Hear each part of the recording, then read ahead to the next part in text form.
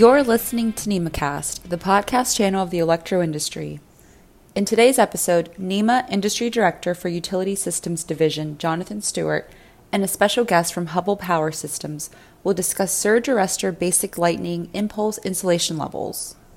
Hey everyone, thanks for joining us today. This is Jonathan Stewart with NEMA. I'm the Industry Director for NEMA's Utility Products and Systems Division, and specific to our podcast today, NEMA's High Voltage Surge Arrestor section. I'm here today with Ryan Freeman of Hubbell Power Systems. Say hi to everyone, Ryan. Hi, everyone. Ryan is a product manager with Hubbell Power Systems, focusing on the development of medium and high voltage surge arrestors. He's an active member of the Institute of Electrical and Electronics Engineers, where he participates actively on IEEE's working group for 693. He's also an active member of IEEE's Surge Protective Devices Committee. Beyond North America, he's engaged internationally on standards and harmonization with the International Electrotechnical Commission, or IEC's Technical Committee 37, and Seagrave's Working Group C4.39. But perhaps most important of all, Ryan is an invaluable member of NEMA's High Voltage Surge Arrestor section, which is why he's here with us today. Ryan, thanks so much for taking time out of your busy schedule to join us. Thanks, Jonathan. Glad to be here. So this is why we're here today, right? This podcast that we're going to do is intended to explain surge arrestor, something called surge arrestor basic lightning impulse insulation level, or commonly known as BIL, and to clear up a common misconception about arrestor BIL versus system BIL. So Ryan, let's level set from the outset with the audience. What is BIL and why is it important in as much as it relates to surge arrestors in particular?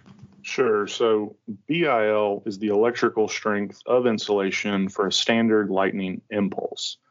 It's a common characteristic used to define insulation requirements for a substation, and it's generally imposed across all equipment such as insulators, switchgear, bushings, and other devices. The characteristic applies to both self-restoring and non-self-restoring insulation. So naturally, my next question is, what's the difference between self-restoring and non-self-restoring technology?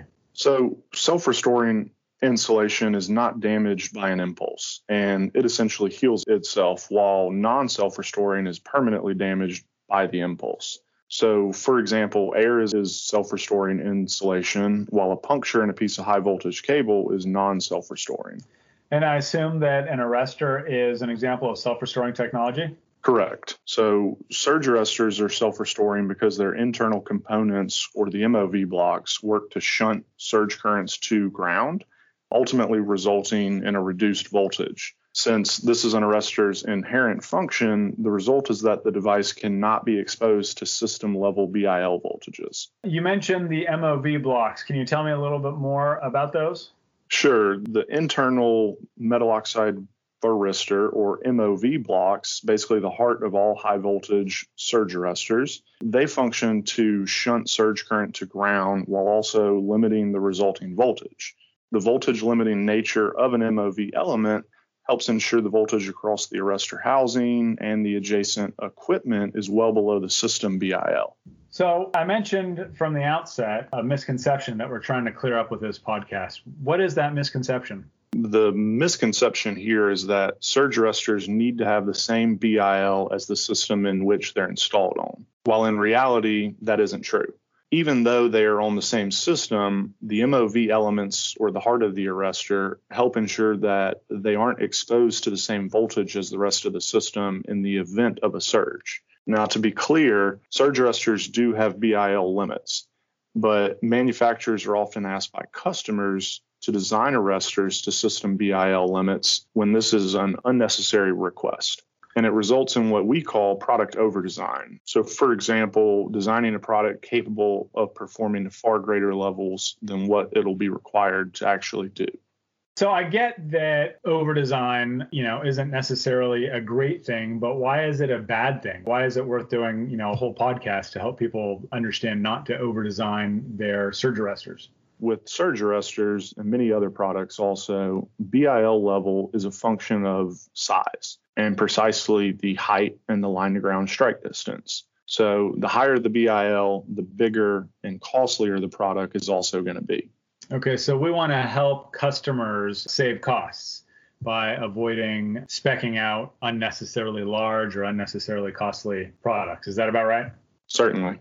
Okay, so would you you would think the installation code would offer some clarification or guidance here, right? You would think that this would all be resolved through the installation requirements. Actually, the opposite is true in this case. The National Electric Safety Code, or the NESC, has a table for line-to-ground metal-to-metal clearances for substations. Now, years ago, the surge arrestor technology, silicon carbide, resulted in taller surge arrestors than the minimum clearance, and size requirements were developed accordingly. But arrestor technology has evolved over time, and product designs that ensure the same amount of protection can now be physically fit into shorter housings, while the NESC size requirements did not evolve in the same fashion. So the result here is that most arrestors perfectly capable of protecting the system are shorter than the NESC allows.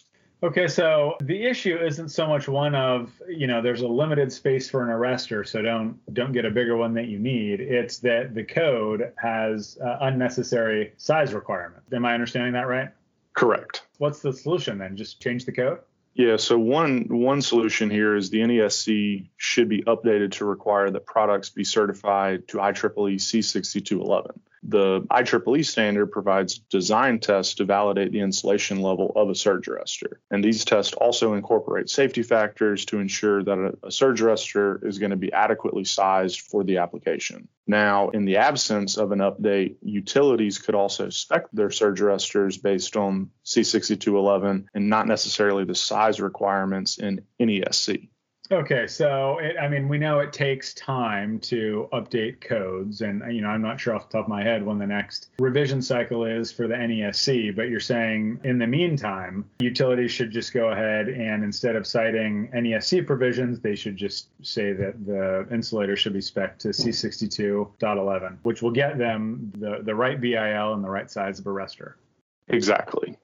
Okay, well, I think that about sums it up. But Ryan, I always like to give my guests the last word, so I'll turn it over to you. Sure, and thanks for having me, Jonathan. We do appreciate the opportunity to discuss this important topic. And if there's any other topics of interest to our listeners out there, please just submit those ideas, and we'd be happy to take a look at them. Okay, thanks again for joining us, and thanks for listening, everyone in our audience. Have a good day. Thanks again for joining us today. We hope you found this podcast educational and informative. For more information on the NEMA Surge Arrestor section and its activities, please visit nemaarrestors.org. And to listen to other NEMA podcasts, visit nema.org/podcast.